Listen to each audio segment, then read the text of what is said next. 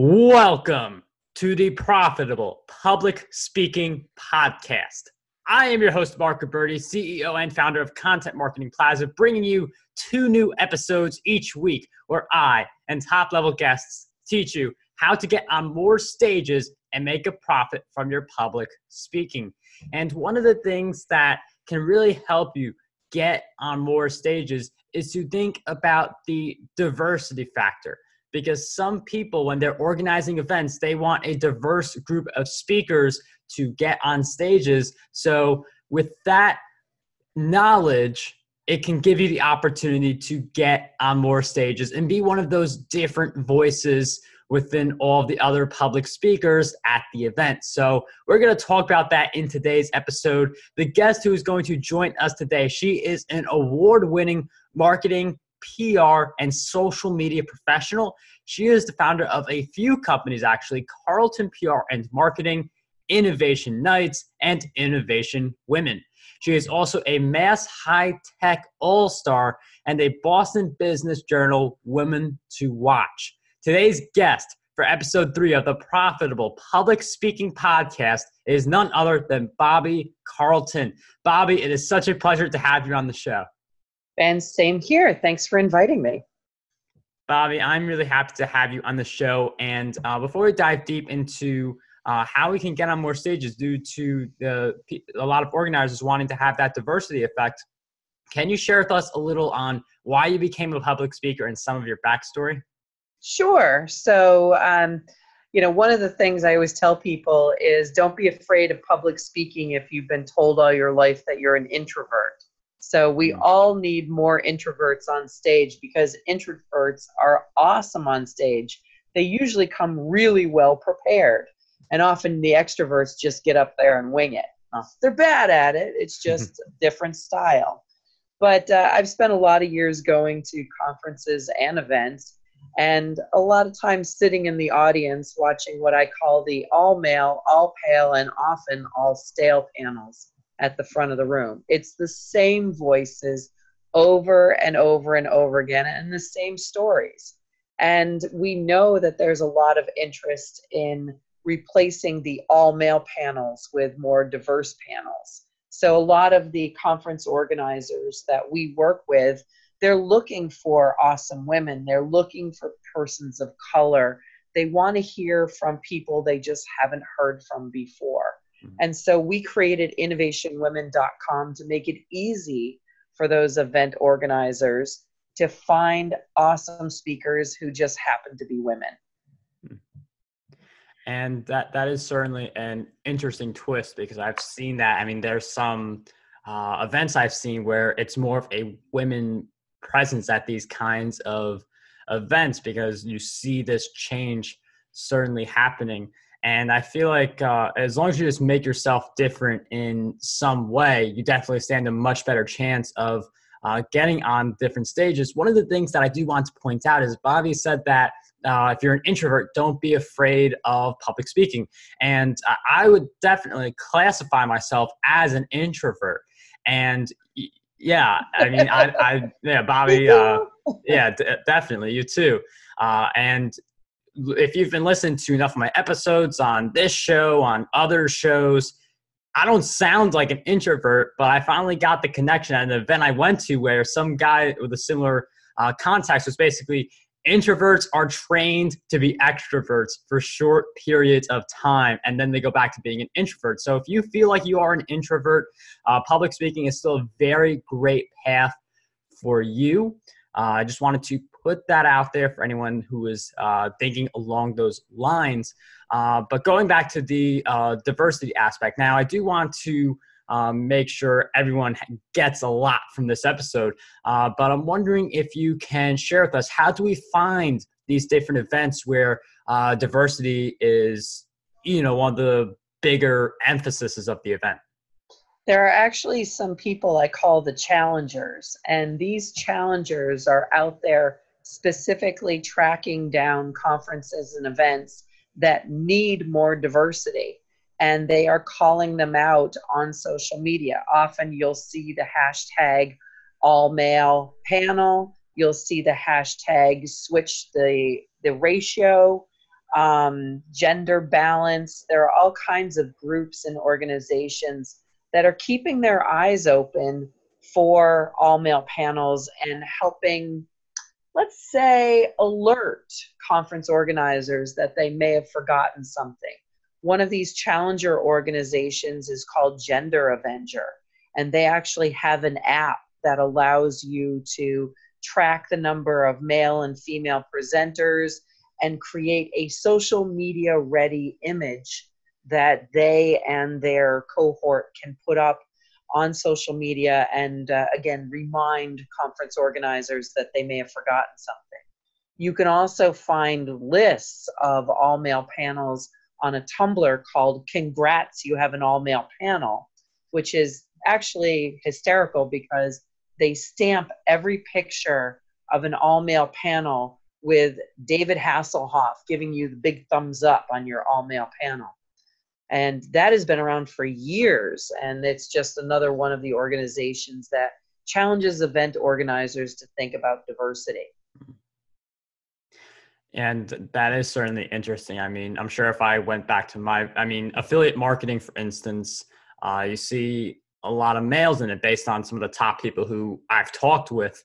That seems to be one of the bigger focuses. But when you see affiliate events where there's more women involved in that, I feel like the doors are like, they're always open. It's just a matter of putting yourself in the spot to get that opportunity, because I feel like all these event organizers are just looking for that great person for their event. It's just a matter of you really not just presenting yourself to the event organizer, but presenting yourself in such a way where you truly stand out. So I'm wondering if you could talk about the pitch and how you would get the yes, because just because you fit that what the event organizer is looking for doesn't make it a guarantee. Yeah, absolutely. And I think no matter what, event organizers are concerned with having a great event. They're concerned with selling enough tickets if that's their business model. And they want speakers who will help them drive ticket sales, drive attendance, and be something that people are interested in. So no matter what, you have to come up with a great abstract, a great pitch, and you also have to be someone that the event organizer looks at and says, okay, that person is well known enough or has enough of a network where they will help drive ticket sales. And so when we talk to Innovation Women members, we also talk to them about not just having a great abstract, not just having a great video for their speaking, but we also say, look to your social media. Do you have a mailing list? In the case of Innovation Women members, you don't have to have a huge social media presence or a huge list, because as an Innovation Women member, we support you by promoting what you do. So you can say, I might not have a huge social media following, but I'm a member of Innovation Women and they'll promote me when I get out there. So you can be certain that, people will see your event, not just your own members. I also think that there's a real need for speakers to think about what the audiences want. So when we talk about creating abstracts, we talk about audience-driven or audience-oriented abstracts.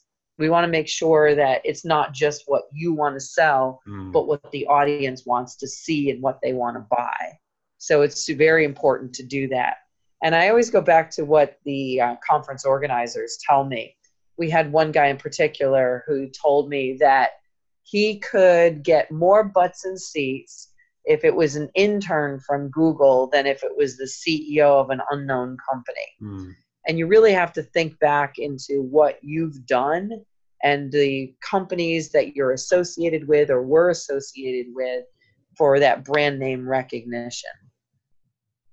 Yeah, and that brand name recognition is certainly a big factor. I mean, you mentioned a really great point there. And for some, it doesn't matter to what capacity you serve for that big brand name. If you can mention it, definitely mention it. If you are not in that situation where maybe you're the CEO of an unknown company, it does come down to how you present yourself and how you present yourself in a way where the benefit to the attendees is certainly very obvious. And it is interesting. You mentioned that your program helps women get more speaking. I'd like to talk about something for men also, because I'm sure we have a lot of male listeners as well. But for your program, and because I know there are like others around it that also do something similar.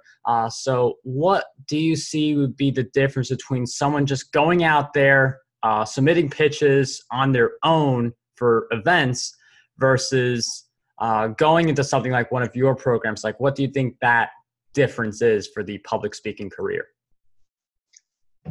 Well, just to talk a little bit about Innovation Women, I don't want this to be a commercial for it, but I understand.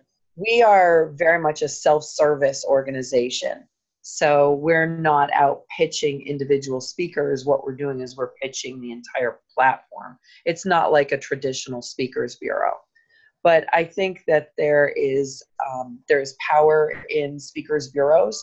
At the same time, there is a lot of power in how you position yourself and how you talk about how you can help drive interest. So, if you're positioning yourself as a speaker, are you positioning yourself as a speaker / author? Are you a consultant? What do you do for a living and how do you provide value? A lot of organizations who are looking for speakers aren't really looking for speakers. They're looking for experts. They're looking for people to lead workshops. And those key words can actually drive a lot of different interest versus just, I want a speaker. Right. Are you a speaker teacher? Are you a speaker consultant? Are you helping people do something and learn something very specific? Or are you just getting up there and telling a story? Right. That's a really great point, because like event organizers, they're all looking for speakers. That's no secret, but it's the specific kind of speaker where if it's a speaker author or something like that, as Bobby mentioned, you can put yourself in a much better position to get that yes and to be one of the speakers at that event. And one of the things that I really like to ask is, I feel like one of the essential things for us all to be doing is to be developing habits that really cater to our success. So I'm wondering if you could share some of your habits you've developed that have helped you with your public speaking career. I think being visible is the big thing. It's like people know of me and they know my name because I get out there, I promote others, not just myself. So the things that I've done are creating community versus creating my personal brand, but it all creates this nice foundation. And people are like, oh yeah, I know you because you started Innovation Nights, or I know you from the work you've done supporting this organization or that organization. I'm very public out on social media, so every day I have to make sure that I am doing something to promote the visibility of the brands I'm working on, but also that I'm looking out at who else in the community I can support. And a lot of the things that we do, people look at me and say, okay, she's not out there for herself. She's out there for the community as a whole. So I think that's really important to think about who else you can help in the community on a daily basis. And I mean, if you go back to value and that's your motivation. I mean, if your motivation to get on stages is to just for visibility, making money, self-serving, you're not going to do well as a public speaker. But if you focus on the community and providing value, that's when the results suddenly start to appear. It's when you have your focus in the right place. And I know you talked about visibility also as being one of your key habits. I'm wondering if you could go a little deeper into what you do to build the visibility for you as a public speaker. So everything I did, I created this great foundation. I have more than 30 years in high-tech PR and marketing. As well, I created some things. So I really come at it from the point of view of an entrepreneur and a founder. And my brand is really tied up in those particular things. I also do a ton of writing. And the weekly email that goes out to Innovation Women members is always me sitting down and writing out my thoughts, keeping notebooks and files full of ideas and causes that I want to support. But that regular content creation, that regular writing habit is very important to the overall brand as well. And it's really interesting you mentioned how you're frequently communicating with your community and you are the one writing the messages. You're not delegating it. I mean, you can delegate it. It definitely, saves you time, but there are certain things you should not delegate. Emailing and communicating with your audience to build that engagement. Those are two things that I would not outsource because they really help you build that relationship with your audience. And that is something Bobbi has done really well through her companies such as Carlton PR Marketing. You can learn more about that at carltonprmarketing.com. I know you have a coupon code for us as well. So basically what I'm getting at here is what are some of the other ways that we can learn more about you and follow you on your journey? So follow me on Twitter, Bobbi C, BOBBIEC. Women Inno, INNO, and Mass Inno, INNO. Also Carlton CPR, Carlton PRM on Twitter. So I like Twitter. Twitter is good. But if you're interested in joining Innovation Women, you mentioned a coupon code, and that coupon code is Breakthrough. So all capital letters, and that gets you 20% off on an annual membership. Innovation Women is a membership organization. It's a very different business model. If you get paid to speak, that's your money. You keep that, where a traditional speakers bureau would actually take anywhere between 20 and 30% of your speaker fee.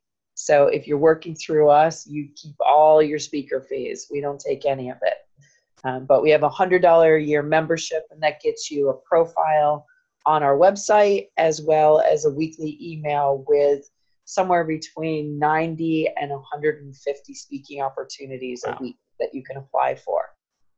So that Breakthrough, all capital letters, is the code to join us. Bobbi, thank you so much for sharing all those great resources and your great insights throughout our time together. It was such a pleasure to have you on the Profitable Public Speaking Podcast. Thank you.